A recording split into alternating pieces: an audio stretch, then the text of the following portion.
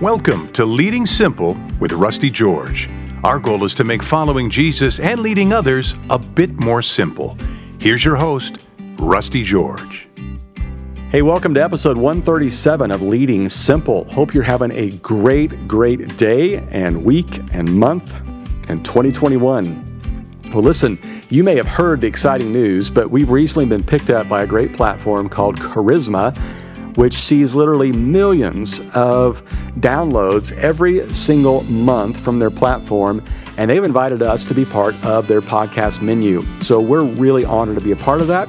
And if you happen to come over here because of that, you were on Charisma, you saw something on their website, you checked us out because you liked today's guest, let me just tell you, welcome. My name's Rusty, and I'm so glad that you're joining us.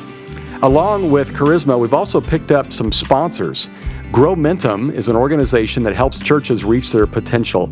I love this group, and we've benefited from them and their work for years. You can find out more at growmentumgroup.com. They're church consultants that help you work on the church, not just in the church. And we're also sponsored by Stadia Church Planting Group. Recently, they came out and they reduced their fees to zero so they could plant more churches. And if you're interested in planting a church, check out stadiachurchplanting.com. And hey, if you're interested in planting in California, we're on a mission to plant 30 churches by the year 2030. So you can contact us at Real Life Church. Well, today's guest, boy, this is a real treat. He is the author of the New York Times bestseller, Circle Maker, which many of you have probably read before. His latest book is called Win the Day, which truthfully I think is his best work. His name is Mark Batterson, and I think you're going to love my conversation with him. Mark Batterson, I am so glad that you are with us, and I never thought I'd say I'm thankful to be talking to you, and here's why. Because, as we have discussed and joked about, 30 years ago, we were on a basketball court. You were on the court, I was on the bench, but you were wreaking havoc on my Ozark Christian College ambassadors while you played at Central Bible College. Tell me, do you have any memory of playing at Ozark in the Ambassadome in Joplin, Missouri? I do. We had a few battles on the basketball court, and those are good memories. Those are good days. You know, Rusty, the older you get, the better you were. I know it. I know. I keep getting a little more playing time every year.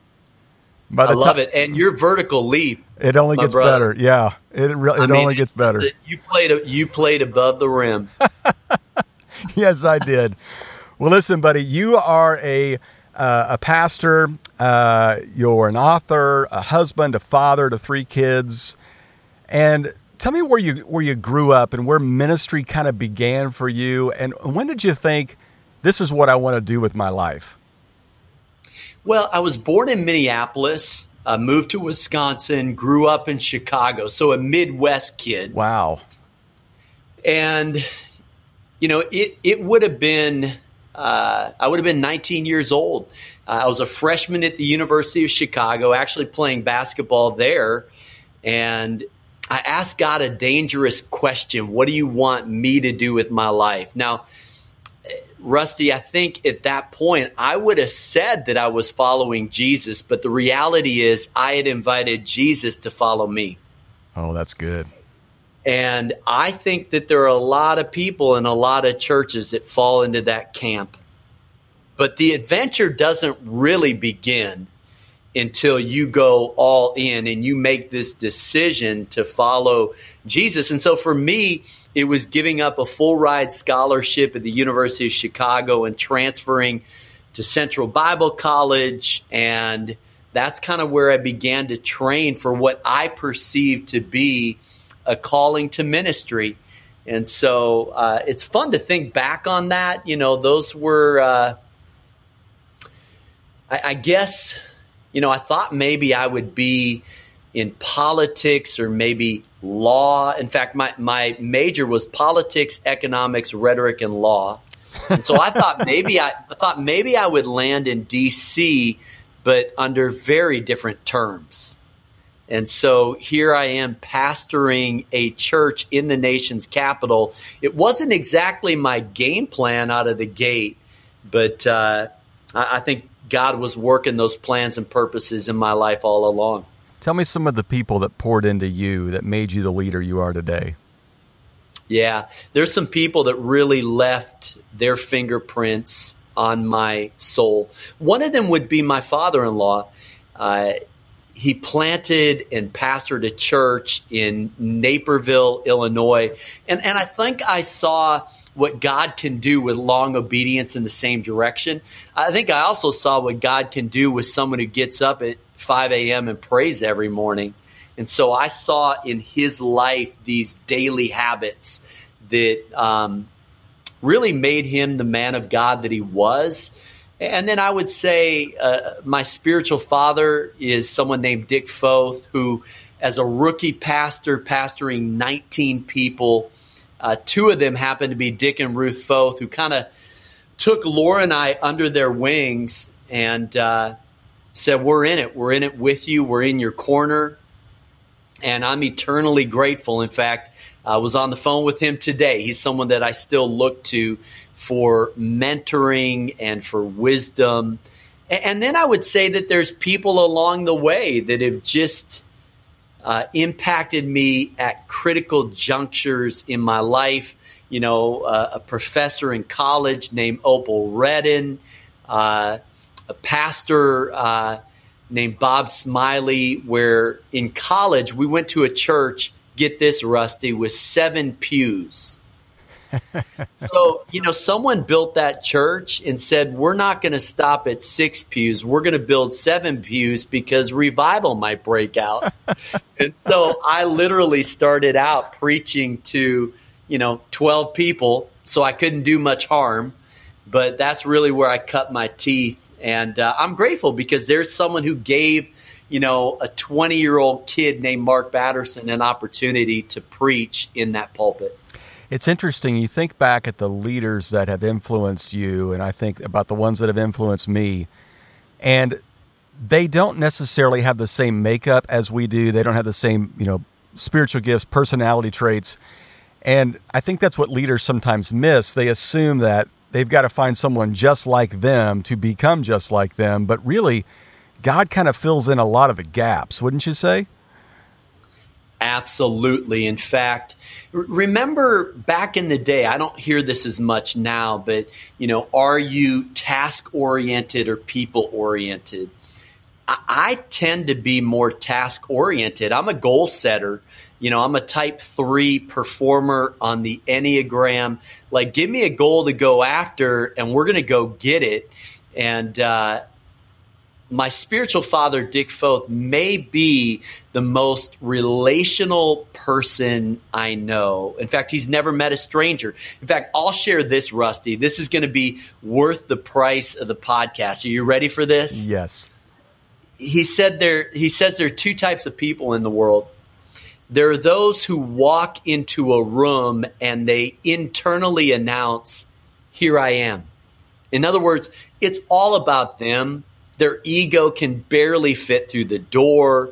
It's all about me, myself, and I. And he said there's a second kind of person that walks in and says, "There you are."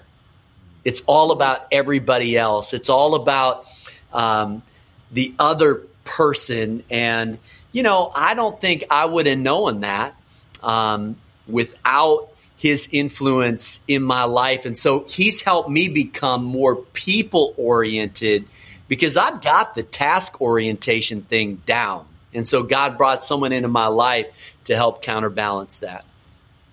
When you're planning out your week and you're thinking about all the tasks you want to get done, what do you intentionally put in there? Because I know task-oriented people, because I am one. You have to schedule people time. What do you intentionally put in there so that you maintain that relational side that you learned from him?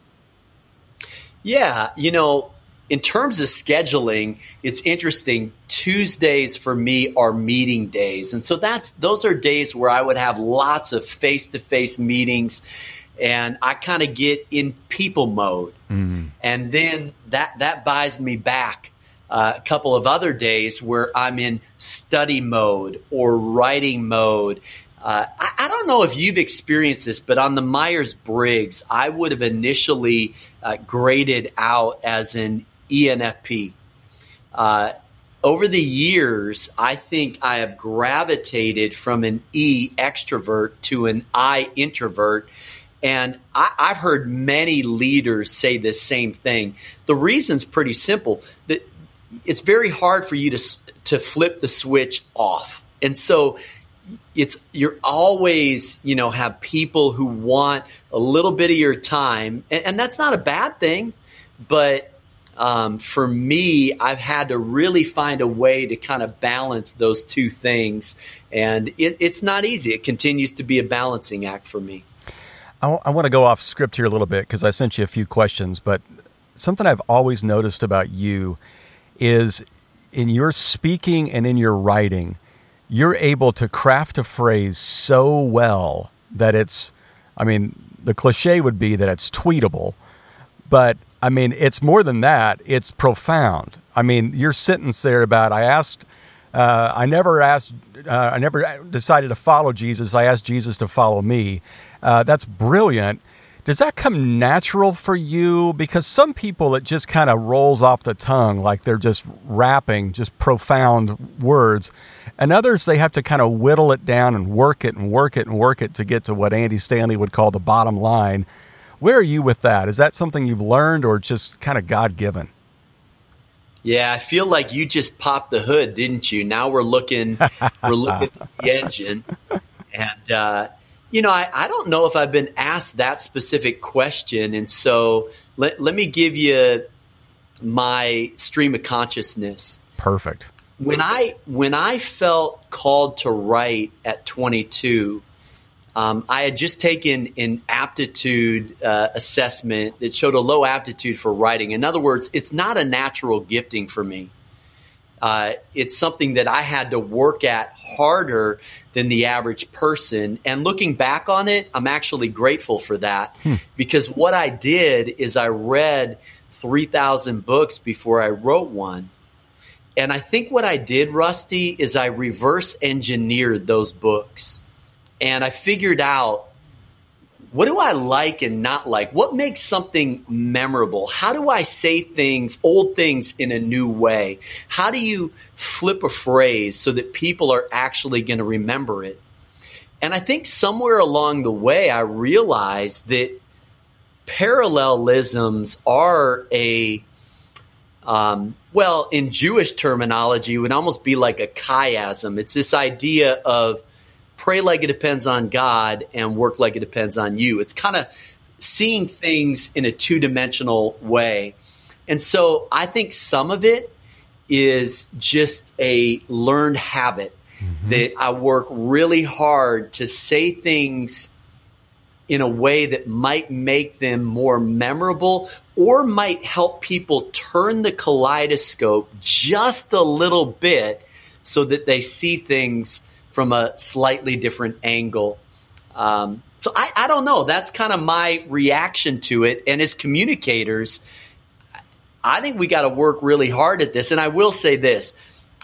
I have become a little bit of a wordsmith in the sense that I love words. In fact, I once read through the dictionary, and I only made it to the letter M, Rusty. But I did make it to the letter M. So I love words, I love phrases, I love language, in part because that's what we do for a living. I've never met anybody who says that they have read through the dictionary.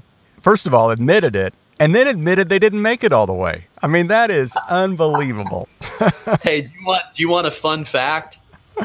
Because of that, my favorite game is Dictionary. Now, it's kind of like Balderdash. Okay. But when the Batterson family gets together, we'll sometimes pull out a dictionary, and you have to find a word that no one knows. Mm-hmm. And then you write the actual definition as well as everybody making up a definition.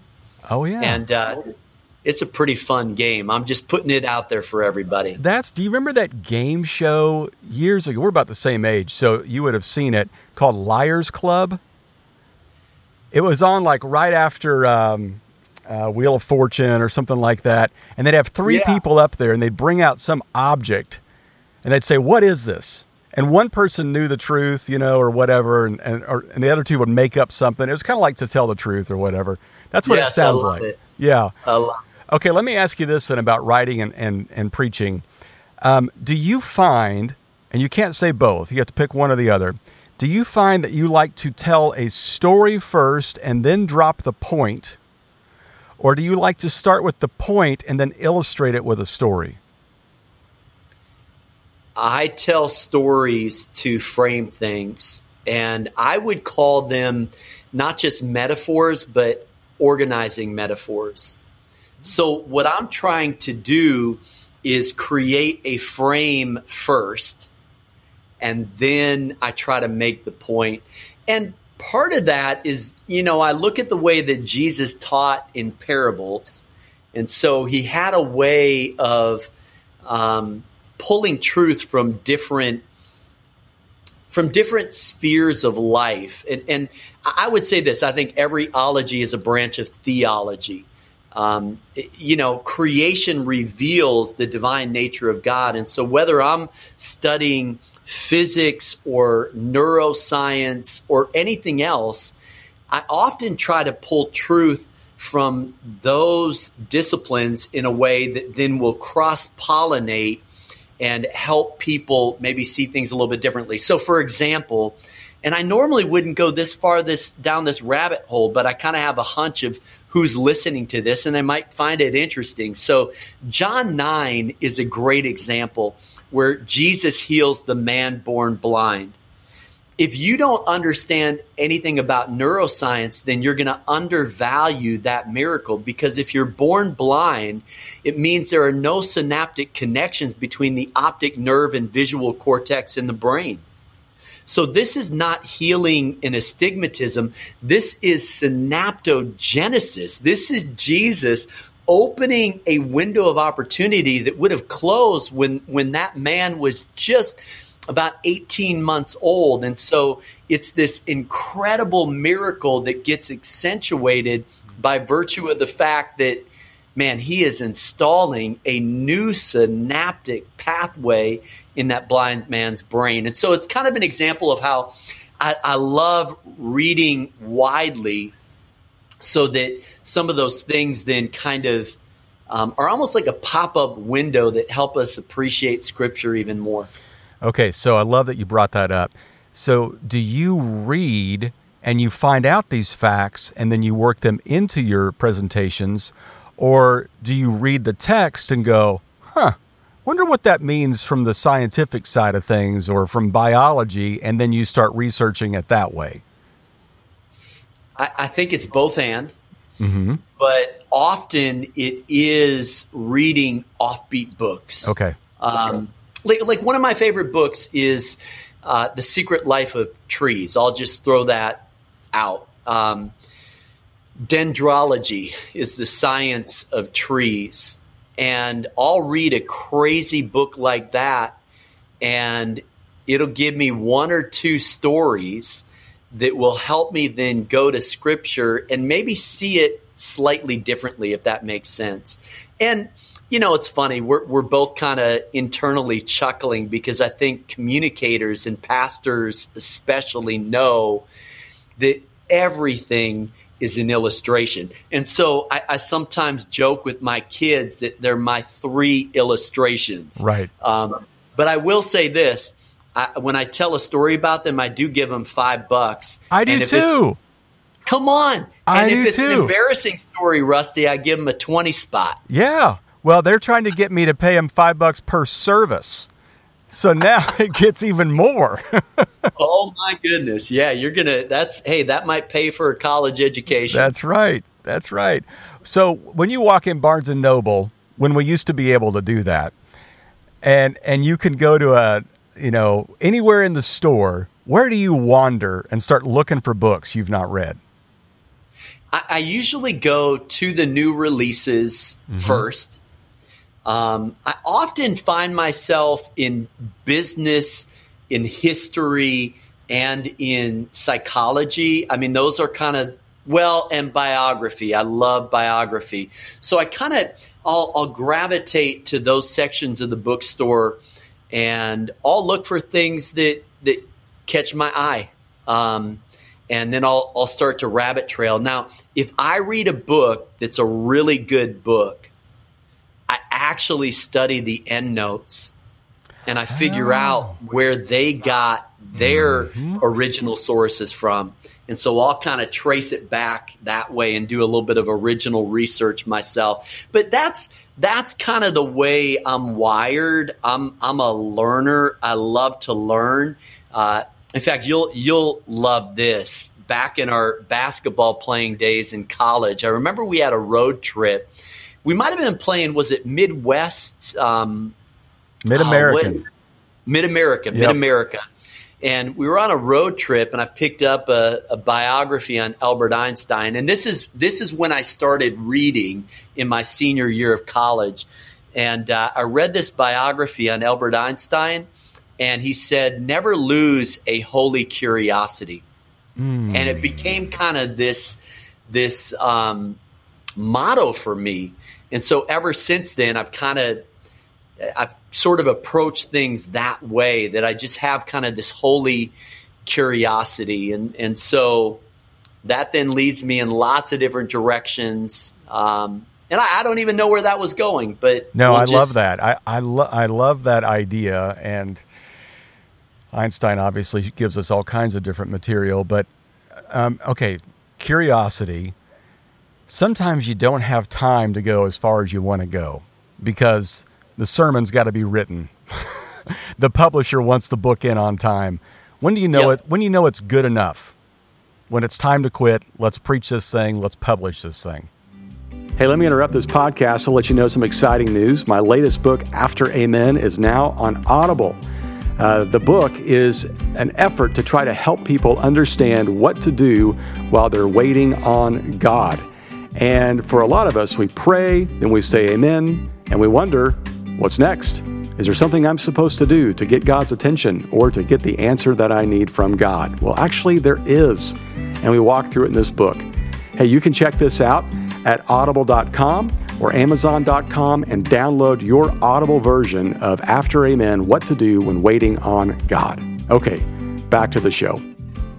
Well, I have some perfectionist tendencies.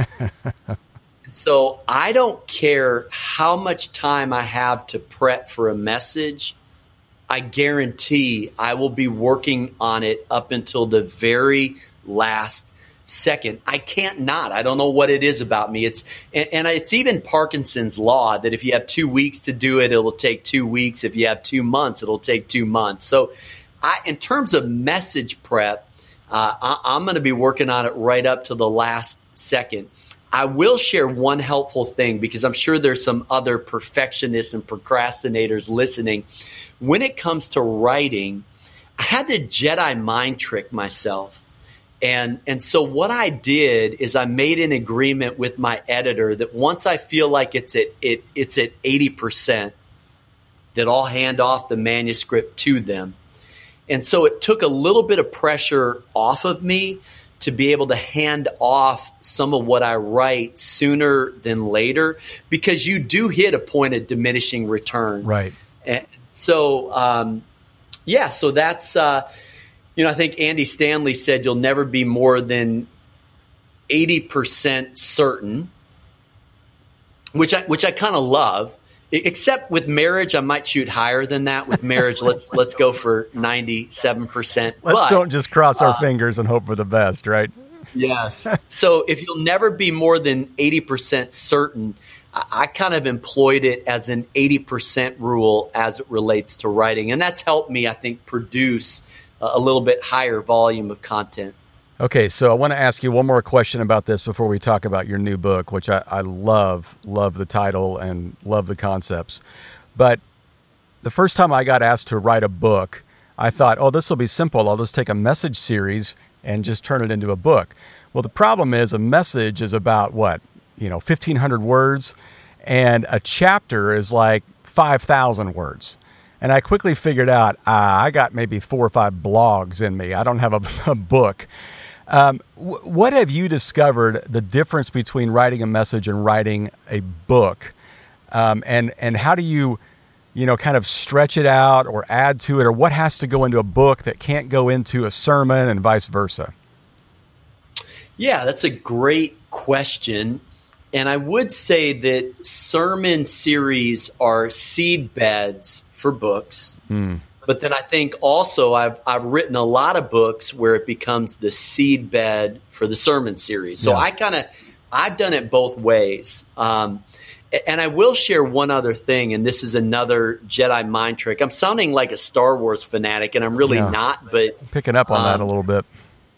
I have started writing more chapters with fewer words to fool readers into thinking that they're better readers than they are. I completely agree. Because then they can kind of gain more ground. In fact, the hardest thing for me with writing is that if it's a long chapter, I end up in what I call the writing forest, and I get into it and I get lost and I don't know how to find my way out. And so I have started writing shorter chapters to kind of get in and get out and help readers feel like they're accomplishing the book. But, I'm from the camp of one big idea and you come at it from a few angles when it comes to preaching. Yeah. I think with writing, I still believe you need that organizing metaphor, but it's a little bit different animal, and you have to write a little bit differently than you would manuscript for a message. And it's hard for me to describe that, but I think with writing, you have to be precise. And so I could literally spend half a day on one paragraph. That's why I need that 80% rule to kind of keep me in check when it comes to the writing. That's great. That's really, really helpful. Well, if nobody else has been blessed by this, I have been, because it's given me permission to write shorter chapters. So thank you very much for that. I do want to talk about Win the Day. Okay, so you've written 18 books? 20 books, something like that? This might be 19 or 20. Okay.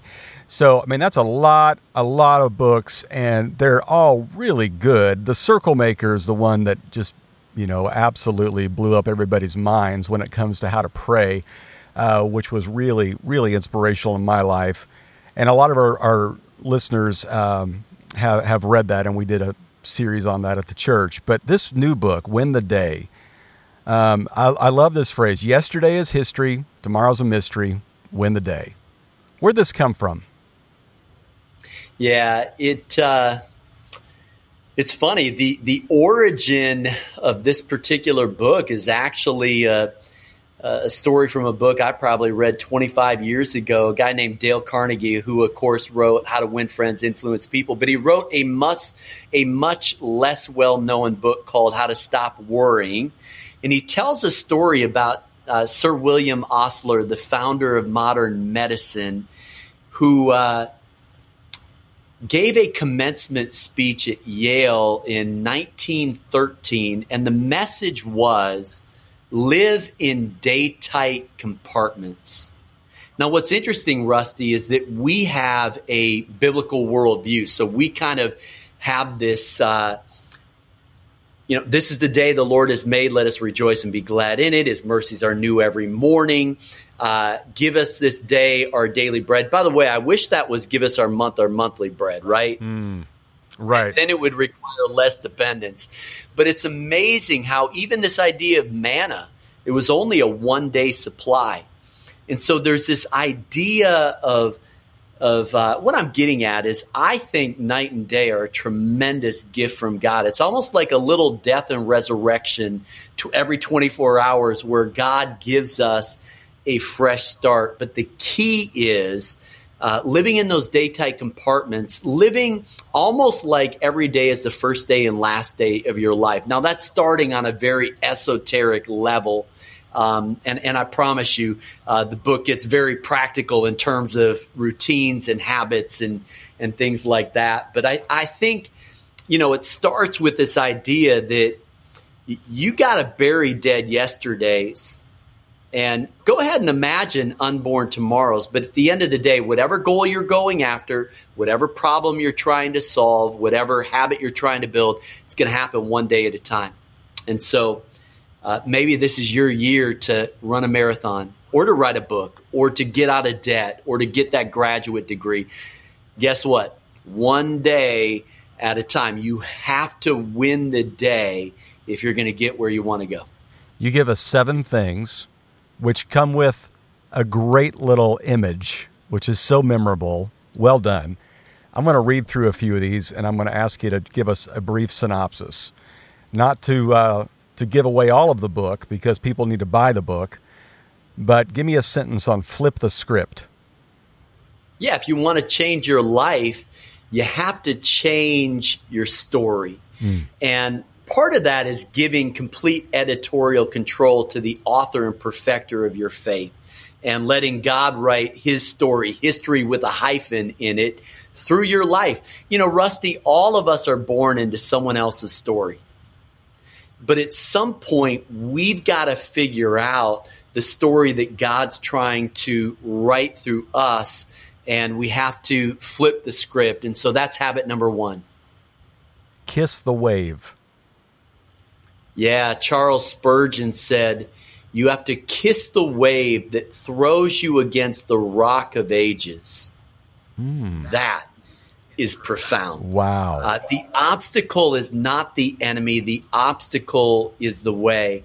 And, with that habit, I actually share the story of my wife who had a bout with cancer a couple of years ago, came as a complete shock, and she's doing great now, but that'll knock the wind out of you. The game changer for her, Rusty, was this little question that was embedded in a poem, and it was this: what have you come to teach me? If you don't own the past will own you. And so you've got to learn how to kiss the wave, embrace the adversity, and then and only then are you ready to get to the other side of it and actually win the day. I love that. I think I know where this one's going, but walk us through it. Eat the frog. Yeah, it's a Mark Twainism. He said, if you ever have to eat a live frog, do it first thing in the morning, because then the hardest thing is behind you. I love that. It's this idea that if you want God to do the super, you have to do the natural.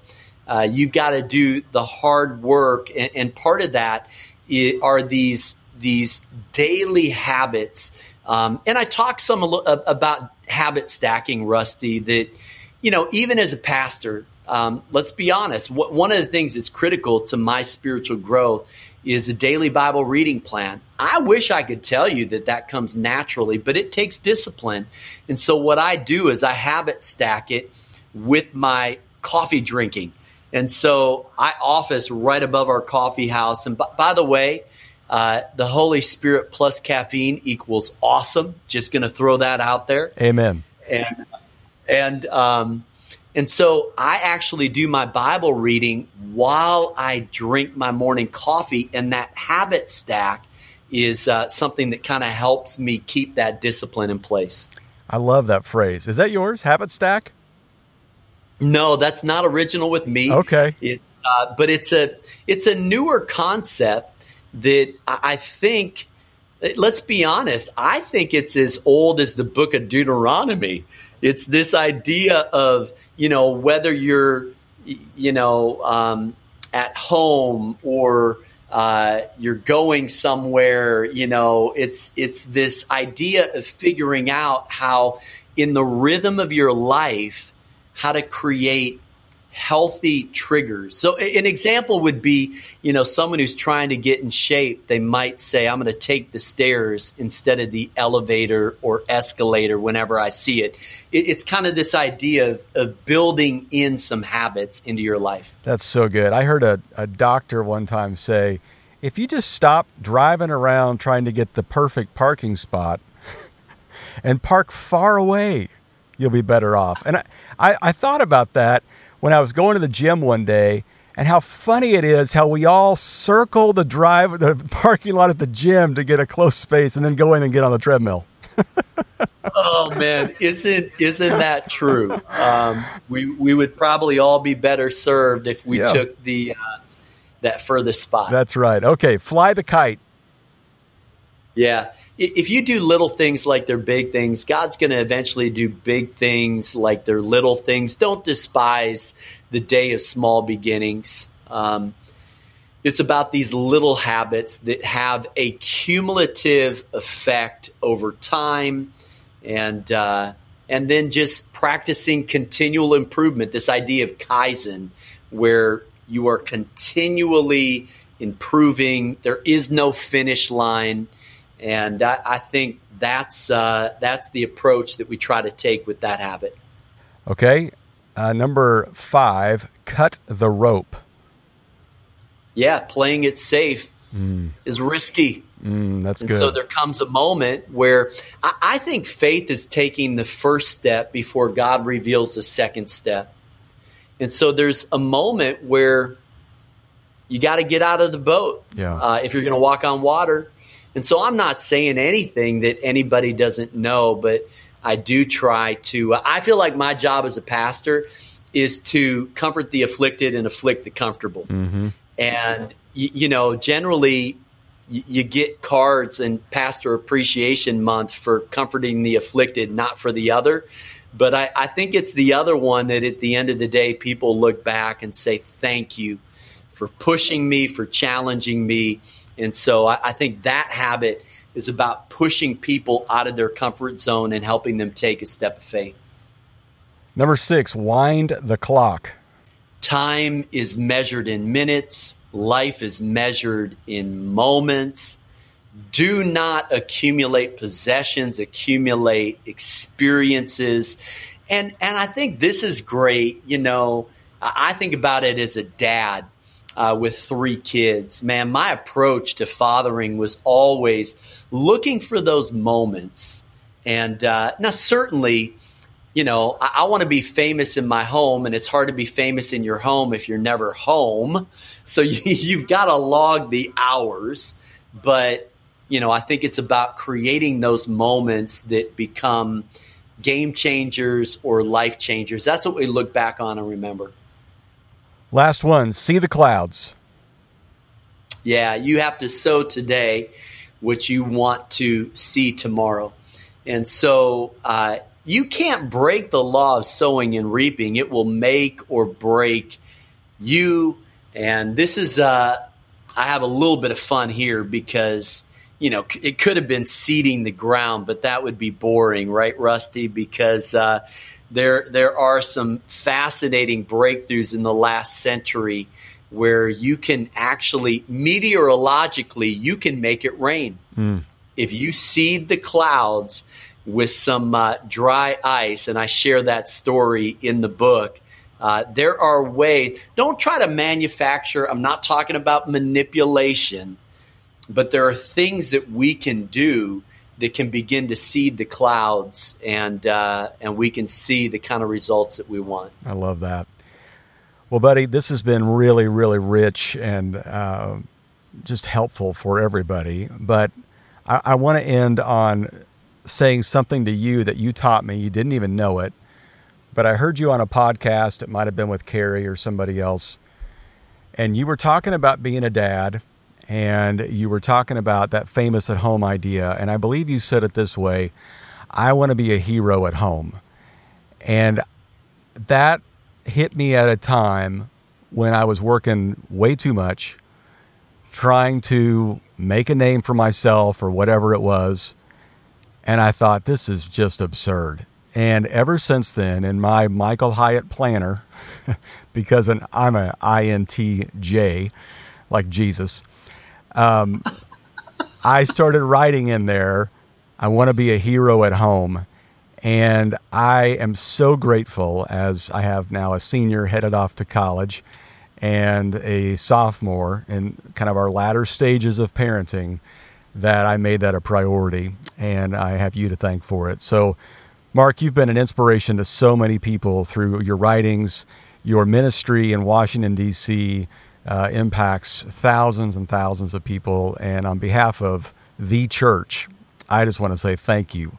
In a world where integrity is not that common, I'm grateful for what you're doing. So thank you, brother.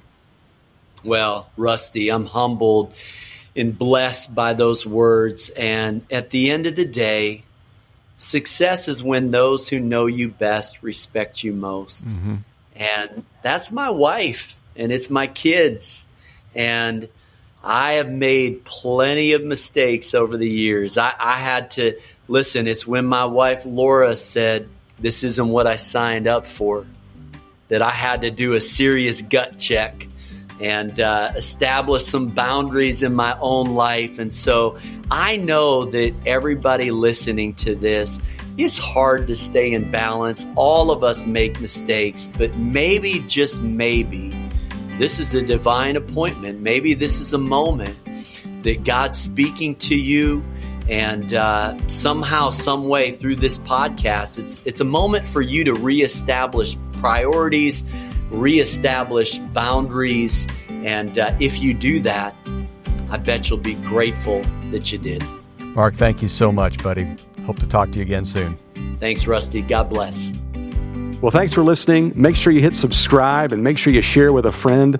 Next week, I'll have a conversation with a trained professional and helping us kind of get our minds around this issue that the world is dealing with right now, especially our country, and that is the issue of mental health.